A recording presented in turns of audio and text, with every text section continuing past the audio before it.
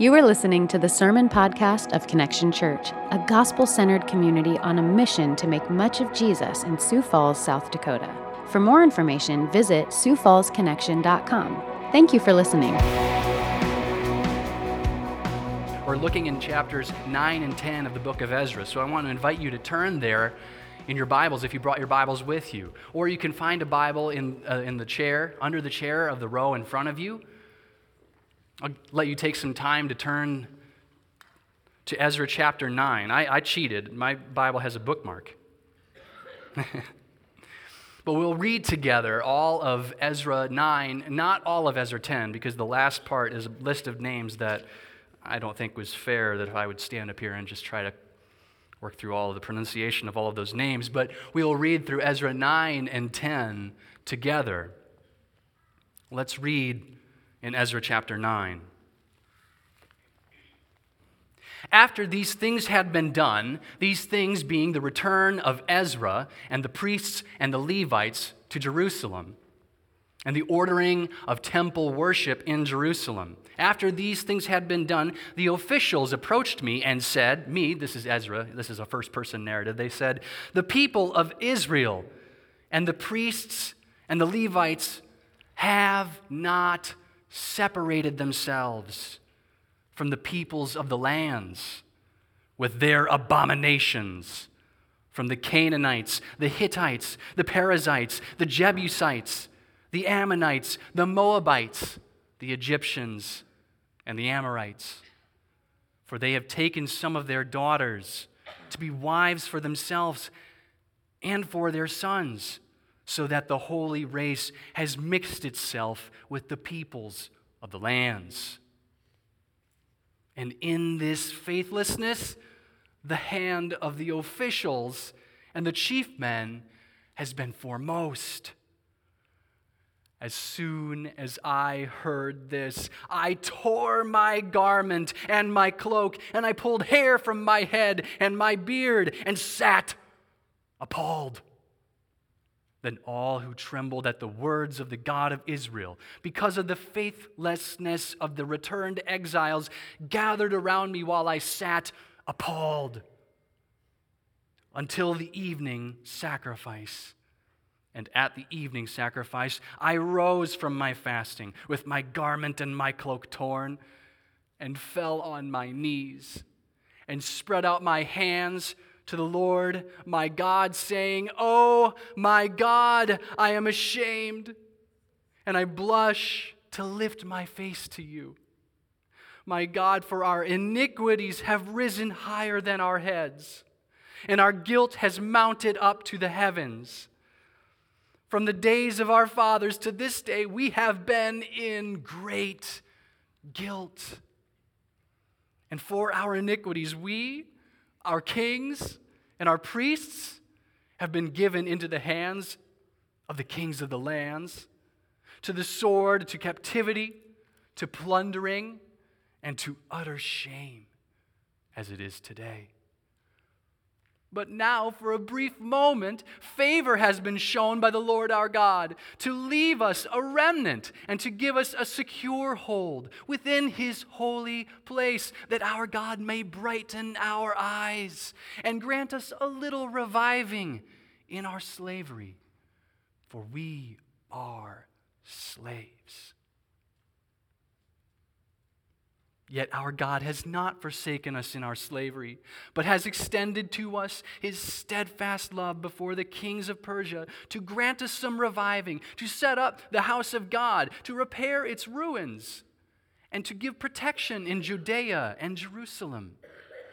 And now, O our God, what shall we say after this? For we have forsaken your commandments, which you commanded by your servants the prophets, saying, the land you are entering, to take possession of it, is a land impure, with the impurity of the peoples, with their abominations that have filled it from end to end, with their uncleanness. Therefore do not give your daughters to their sons, neither take their daughters for your sons, and never seek their peace, and eat the good, or seek their peace, or their prosperity, that you may be strong and eat the good of the land, and leave it for an inheritance to your children forever. And after all that has come upon us for our evil deeds and for our great guilt, seeing that you, our God, have punished us less than our iniquities deserved, and have given us such a remnant as this, shall we break your commandments again and intermarry with the peoples who practice these abominations? Would you not be so angry with us until you consumed us, so that there should be no remnant, nor any to escape? O Lord, the God of Israel, you are just, for we are left a remnant that has escaped as it is today. Behold, we are before you in our guilt, for none can stand before you because of this. While Ezra prayed, now he turns to the third person narrator. While Ezra prayed and made confession, weeping and casting himself down before the house of God, a very great assembly of men, women, and children gathered out of Israel, for the people wept bitterly. And Shechaniah, the son of Jehiel, one of the sons of Elam, addressed Ezra, "We have broken faith with our God and have married foreign women from the peoples of the land. But even now there is hope for Israel in spite of this. Therefore let us make a covenant with our God to put away all these wives and their children, according to the counsel of my Lord and of those who tremble at the commandment of our God, and let it be done according to the law. Arise, for it is your task, and we are with you. Be strong and do it." Then Ezra arose and made the leading priests and Levites in all Israel take an oath that they would do as has been said. So they took the oath. Then Ezra withdrew from before the house of God and went to the chamber of Jehohanan, the son of Eliashib, where he spent the night neither eating bread nor drinking water, for he was mourning over the faithlessness of the exiles.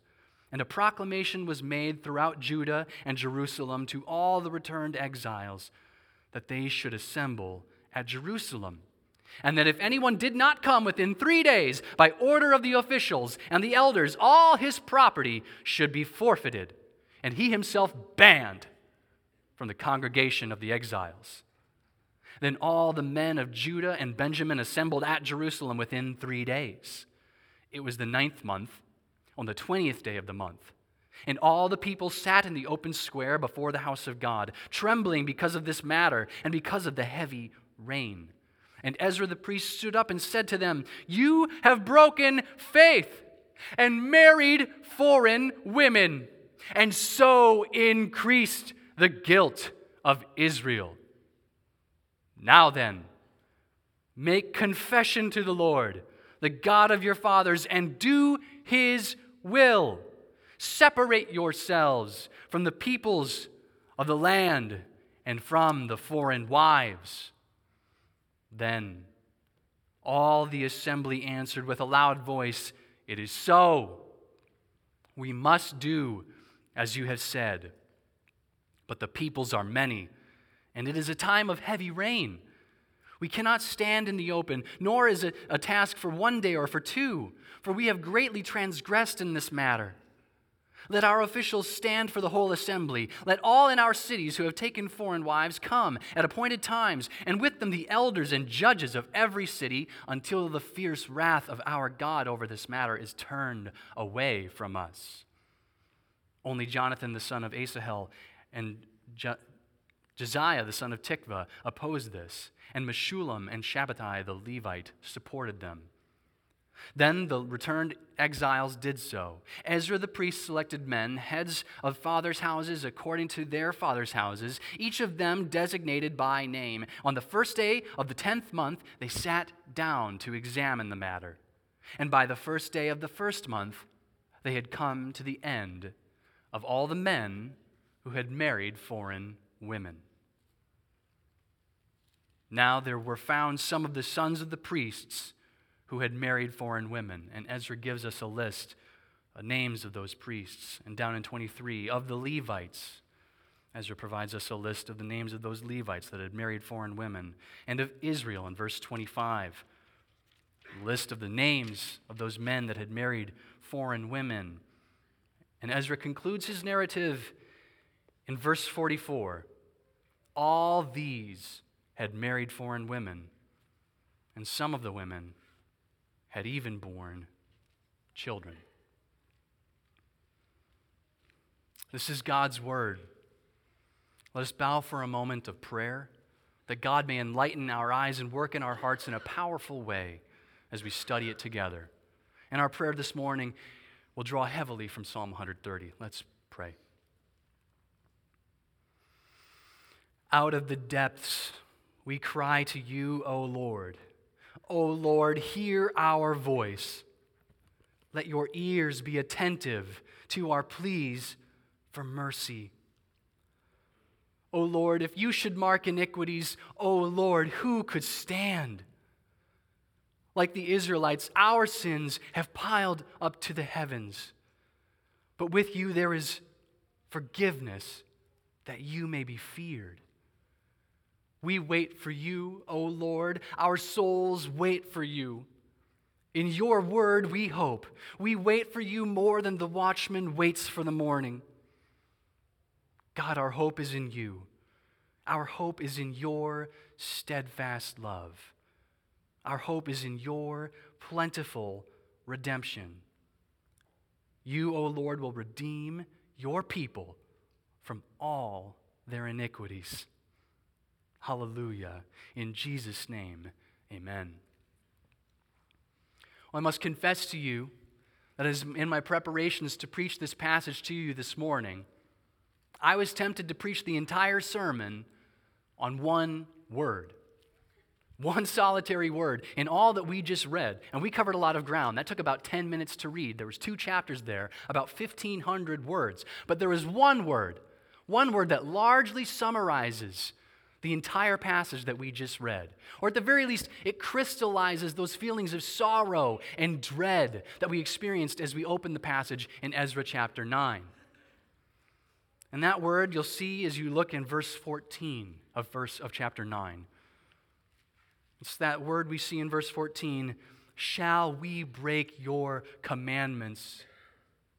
Go ahead, circle it, underline it, highlight it. Again. Shall we break your commandments again? The way this word appears in the narrative we just read conveys all of the bitter feelings of remorse, shame, embarrassment. And we as the readers, both Christians and non-Christians alike, we are meant to resonate in ourselves when we know that we have failed again. I did it again. I went back on my word again. I lost my temper again. I betrayed my Savior again. Pastor Jonathan has led us in our study of the book of Ezra these last several weeks, and he's begun almost every sermon by asking this question: where do you want or need to experience renewal? And this is a timely question for us.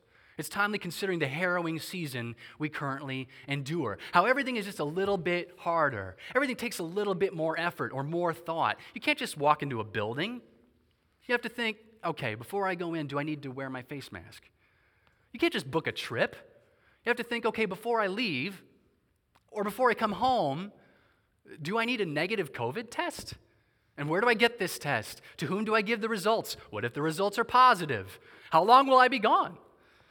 Everything is just a little bit harder. Everything takes more effort, and it's exhausting, it's draining, and it breeds anxieties.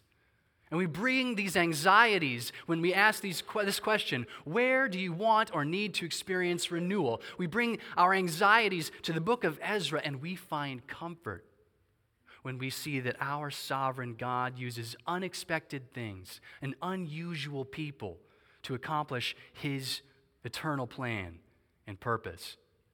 God uses unexpected things like pagan, idol-worshiping kings to fulfill Jeremiah's prophecy that a remnant would return to Israel after God had sent them into exile as punishment for all of their faithlessness, for following after foreign gods, for turning away from him.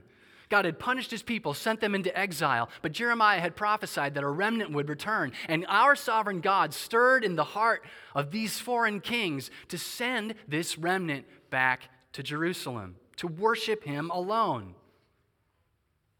And we see in Ezra, and we will see in Nehemiah, how God also uses ordinary things, normal things, unexpected things, things that we would consider not exciting, not sexy. God, by his grace, prescribes ordinary things to give renewal to his people. And once again, to set them apart from the peoples of the lands and their idol-worshiping abominations. God, by his grace, prescribes these ordinary things like prayer, reading the Bible, corporate worship, to renew even the returned remnant and renew us today.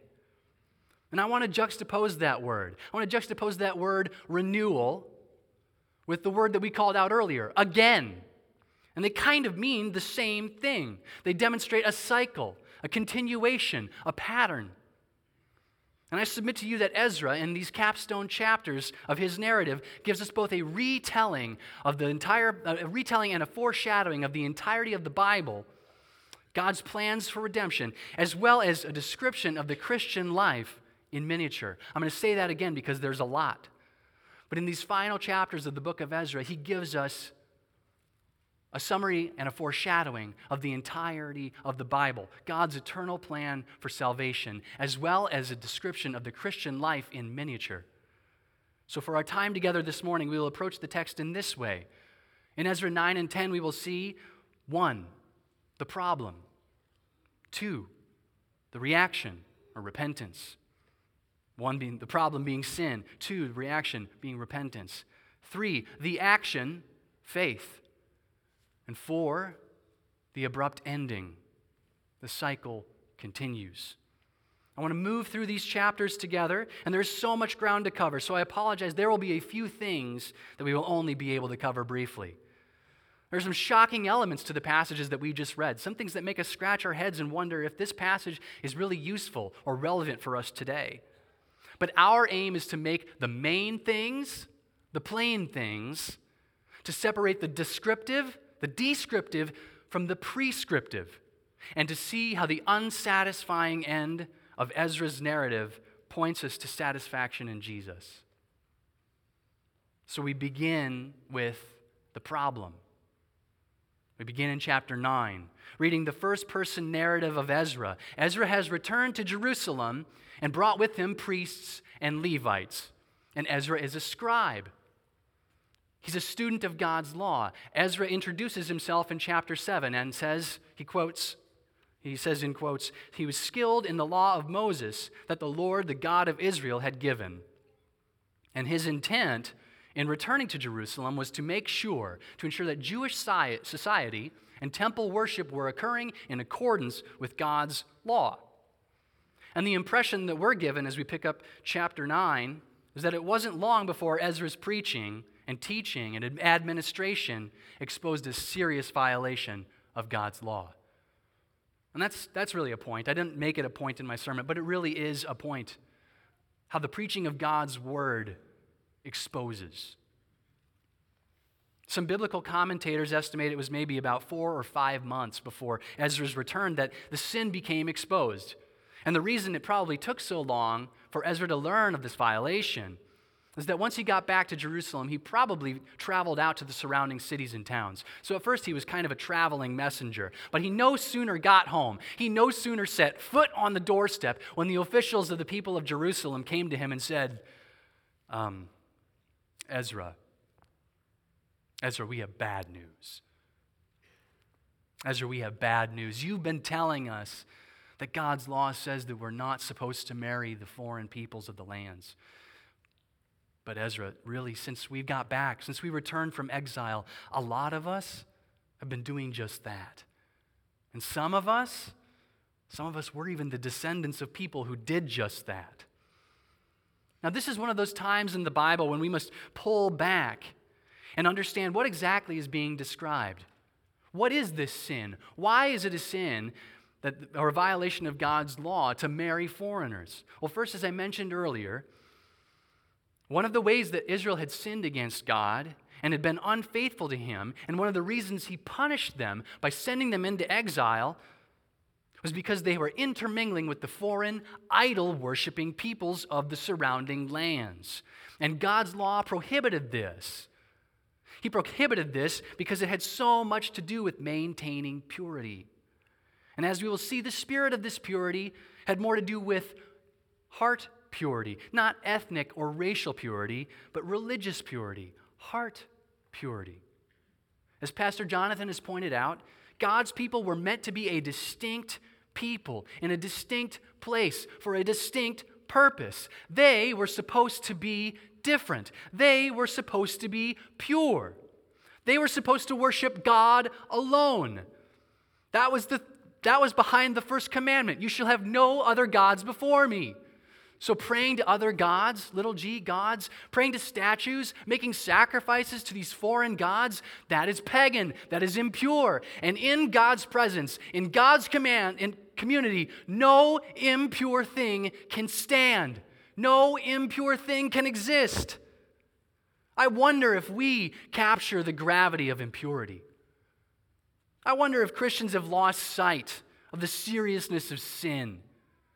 I don't have to wonder. I know we have, because I know that I do. If you're here today and you wouldn't call yourself a Christian, look, I understand your skepticism, and I understand your criticism when you say you Christians don't seem to be all that different from everyone else. You seem to want to be liked. You seem to want to be respected. You want to fit in. And so you look and you talk like everyone else, and sometimes, every now and again, you ask for forgiveness. And then, you Christians, sometimes when you remember that you are supposed to be different, you get really proud of yourselves because you don't look and you don't talk and you don't act like everyone else. You get really proud, you get really judgy. Sin is a big problem. Sin is the problem. Sin is our problem because sin is what separates us from God, and God's desire for his people is the same desire as it is for his people today, that they be holy, that they be free from sin. So before God sent Jesus, and thank God that he sent his son Jesus as our Savior to accomplish all that he commands in the law. But before he did that, he graciously gave his people this law, a command to not marry the foreign peoples of the lands that surrounded them.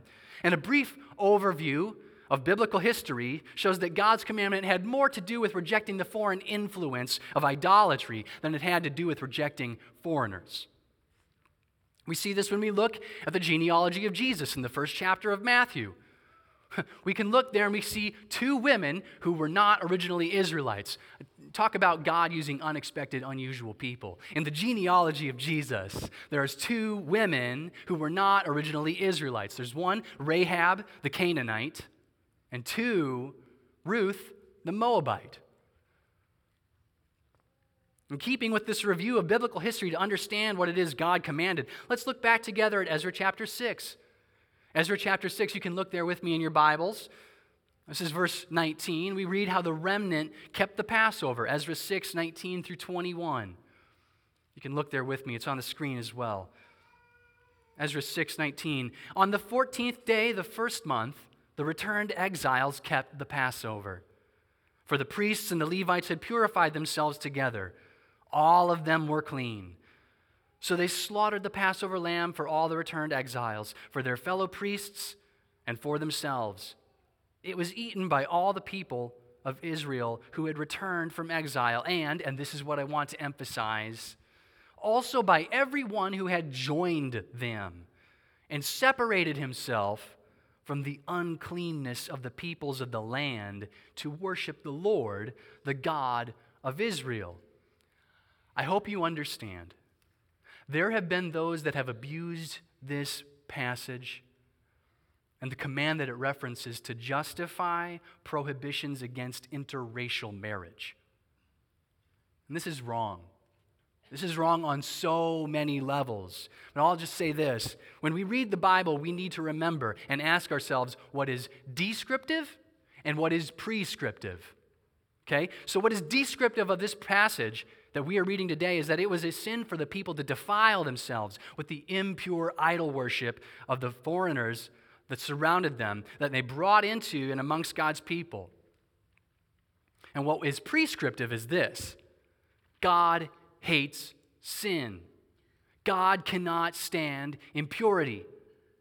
Worship of anything other than God is an abomination, and repentance is needed. We see this when we look at Ezra's reaction. Look at verse 3. As soon as I heard this, that is, when Ezra had heard that the people had defiled themselves and the officials had married foreign women, as soon as I heard this, I tore my cloak and pulled hair from my head and from my beard and sat appalled. Ezra is terrified by this sin, and he makes a public scene to demonstrate to the people the seriousness of their sin. I can't imagine the pain of pulling hair from my face. I can't imagine the pain of pulling hair from my head, what little hair I have left. But the tearing of the garments was meant to show the tearing of Israel's faithfulness to God's commandments. They had broken faith. They were tearing away, and Ezra got up and he made it known. And what we see next is a picture of the posture of a leader of God's people. Ezra bows down to offer to God a prayer for his people. This prayer is reminiscent of Moses imploring God to not destroy the Israelites just as after he's delivered them from the hand of Pharaoh. In the Exodus, God delivered the people. God delivered the Israelites from the heavy hand of Pharaoh and slavery from Egypt. He led them. He parted the sea. He parted the Red Sea and led the Israelites through on dry land.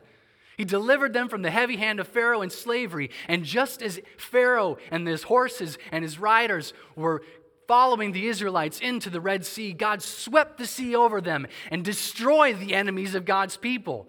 And not 2 seconds after the Israelites had been delivered, not 2 seconds after they rejoiced and said, "Thank you, God, for your deliverance," they said, "Man, I'm hungry. I'm thirsty. My feet hurt. I'm tired. Moses, at least Pharaoh wasn't killing us. He was working us hard, but he wasn't killing us. You led us out in this wilderness to die." And it made God angry. And he had right to be angry. He had just delivered them, and he was about to destroy the Israelites. And Moses prayed to God, and he said, "God, don't destroy these people. You just delivered them. Be patient. Have mercy." I'm paraphrasing. And Ezra's prayer we see here is similar, right? But it's different. It's different. It's different because Ezra says, "God, you have delivered your people, and we have sinned against you, and you ought to destroy us. You have every right to destroy us." This is repentance. And friends, this is prescriptive. If you are longing for renewal, if God's people are to experience renewal, there must be repentance. We see in this passage the value of corporate confession and how confession and repentance are integral. They are integral to our understanding of the gospel. In our gathered worship, we don't necessarily have a formal confession, but every part of our gathered worship includes some element of this corporate confession. In all of the songs that we sing, in all of the prayers that we pray, in all of the preaching that we hear, there is some element of this corporate confession, this acknowledgement that we have sinned. Just to pick a song, just to pick one of the songs that we sing, saying, "I was far away in death and sin. I had no hope at all to live again. But then you came, you, Jesus, you drew me close in love, and you washed away my guilt and my filthy stains." Friends, we can't see grace as amazing until we realize the depths and the seriousness of our own sin. And so this is one of the basically two activities of the Christian life. This repentance, the other is faith, and we're going to get to that in a moment. We can look to Ezra here and see what it means to repent. We can witness before our eyes true repentance. See Ezra, face to the ground, hands outstretched, garments torn, saying to God, God, we have sinned, and your hatred of this sin is just. Ezra isn't making excuses. He's not sorry because the people got found out. He's grieved and he's sorry because the people have broken faith with their faithful God. They have violated God's commandments. And it's the offense to God in light of his incredible grace and faithfulness that grieves him more than anything. Maybe this is helpful to you as we dig into what it means to repent. An old catechism from the time of the Reformation has this question and answer. And I know sometimes catechisms can seem quite sterile, but if you just bear with me, put that aside, and consider the wisdom that may be found in this question and answer. I believe it's on the screen. Question and answer. Question: what is involved in genuine repentance or conversion? Answer: two things. The dying away of the old self and the coming to life of the new. The rising to life of the new. Question: what is the dying away of the old self? Answer: to be genuinely sorry. Genuinely sorry for sin. To more and more hate, that's a strong word, hate, and run away from it. If I may be so bold as to propose what I think is the next logical question and answer. Question: where then shall we run? Answer: into the arms of Jesus. I'm going to quote another song because it says it so much better than I can say it myself. These are the words of Joseph Hart and his song, Come Ye Sinners. Come ye sinners, poor and needy, weak and wounded, sick and sore. Jesus ready stands to save you, full of pity, love, and power. Let not conscience make you linger, nor of fitness fondly dream. That is, don't hold back until you feel like you're ready. All the fitness he requires is to feel your need for him. Friend, have you felt your need for Jesus? Do you, like Ezra, see your sin as an offense to a gracious God? Do you come before God and say, God, all I bring to you is my sin. I need you. I need Jesus. Good. That's all he requires. I'm going to hammer on this because our default mode as people is to seek out religiosity and things that we can do to justify ourselves. We are addicted to good advice. But one of the things I hope makes the gathered worship of the people who are Connection Church different is that we stay away. We don't deal in good advice. We deal in good news. Why would we do that? Why wouldn't we get more practical? Why would we come week after week, year in, year out, to hear the same message? Well, why? Just look at the verses we began with this morning. Just look at the verses we began with this morning, verses 13 and 14 of chapter 9. Ezra recounts God's faithfulness, the people's faithlessness, and God's justice to punish the remnant for their sin. And you can hear the agony in his voice. Shall we break your commandments again? Friends, you're never in a more dangerous place than when you forget your need for grace. The story of the entire Bible, the entire story of redemption is this: grace given, grace enjoyed, grace betrayed. Grace given, grace enjoyed, grace betrayed. You see this from the beginning to the end of the Bible. God creates the world. He exists in perfect fellowship, needs nothing, in perfect fellowship with the Trinity, and he creates out of nothing. This is grace given. Adam enjoys perfect fellowship with God. He's in sinlessness. This is grace enjoyed. But then Adam and Eve sin. They betray God. Grace betrayed. But the story is not over. God makes the first sacrifice. He kills an animal and clothes and protects Adam and Eve. Grace given, and so on, and so on, and so on. From the moment you wake up till the moment you go to bed, it's grace. From the beginning of your life to the end of your life, it's grace. Grace has brought you safe thus far, and grace will lead you home. Friends, we need the message of grace in season and out of season because there are no gospel prodigies. We never outgrow our need for grace. We even see this when we read further and we look further in the passage in Ezra and the actions of Ezra, looking specifically now at verse 6. Then Ezra withdrew from before the house of God and went to the chamber of Jehohanan, the son of Eliashib, where he spent the night neither eating bread nor drinking water, for he was mourning over the faithlessness of the exiles. In those verses that we just read and elsewhere throughout the book, we see how Ezra invokes several spiritual disciplines for the purpose of discernment and godly leadership. And this is the action, this is faith. What do we see Ezra doing after his prayer of confession and repentance? We see him seeking solitude, fasting, praying, reading God's word. And at the beginning of chapter 10, we see him seeking and receiving godly wisdom from Shechaniah. These are all spiritual disciplines. And you might think to yourself, wait a minute, you just spent all this time talking about our utter reliance, our dependence on grace. All we need to do is rely on God's grace, receive God's grace, and now you're talking about taking action. Now you're talking about all these spiritual disciplines. What is going on? Well, let me be clear. Our actions taken in faith and the spiritual disciplines do not negate our utter reliance on grace. They don't take that away. No, the actions we take in faith are not meant to get something from God. It's not a quid pro quo. The actions we take in faith are meant to experience more of His grace. Prayer is not something we do to give God our wish list or our to-do list. Prayer is the way our hearts are attuned to His will. This is a gift of grace.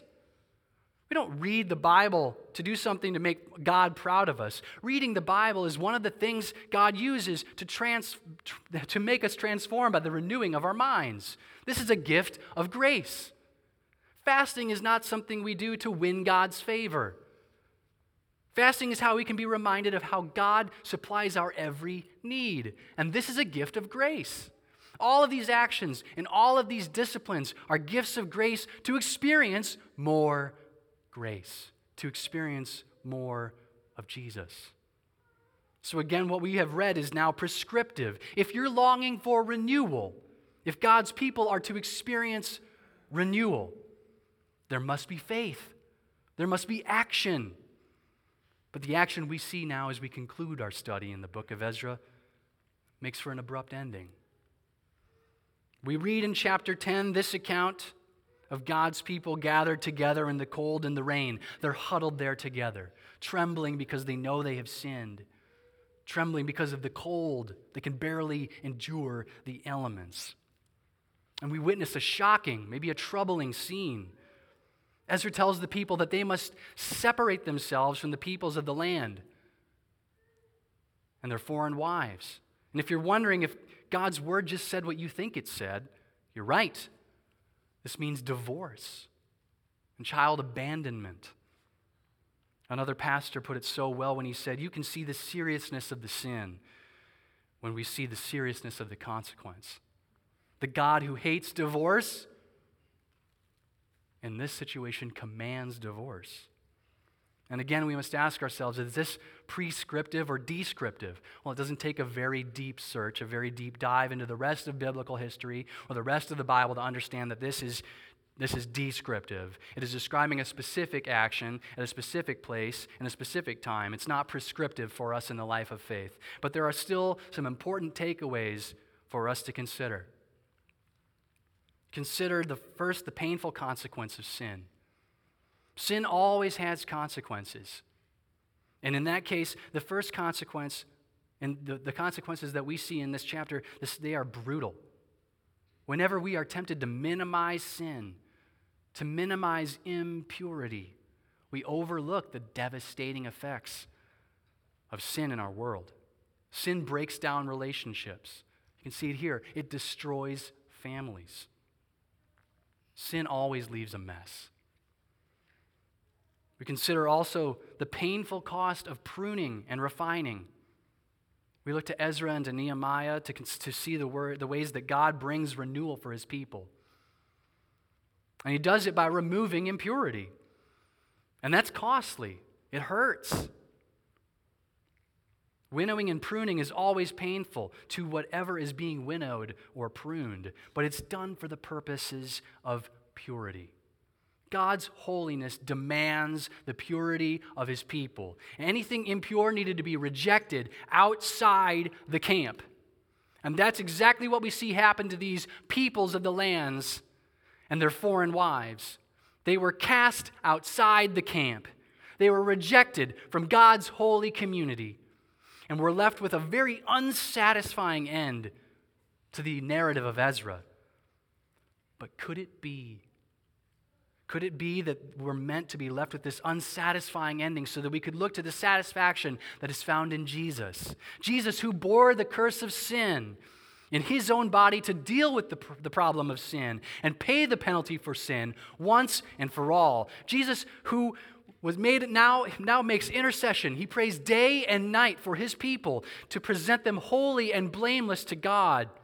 Jesus, who was cast outside the camp and shed his own blood to redeem and bring back through faith those who were sinful idolaters like you and me that would have otherwise been cast out forever. The end of Ezra, the end of his narrative is abrupt. It's unsatisfying, yes, but it demonstrates the never-ending need for grace. It demonstrates our never-ending need for Jesus. And friends, this is good news because Jesus ready stands to save you, full of pity, love, and power. Let's look to him in prayer. Jesus, we thank you that you are our Redeemer. We praise you that you fully paid the penalty for all our sin. We thank you that you were cast outside the camp and that so through faith in your shed blood, we who were sinful idolaters could be brought back in. All we bring to you is our need for you. We look to you out of our sin, and we praise you that your grace will grant us forgiveness. Grant us renewal again and again. Holy Spirit, work in our hearts.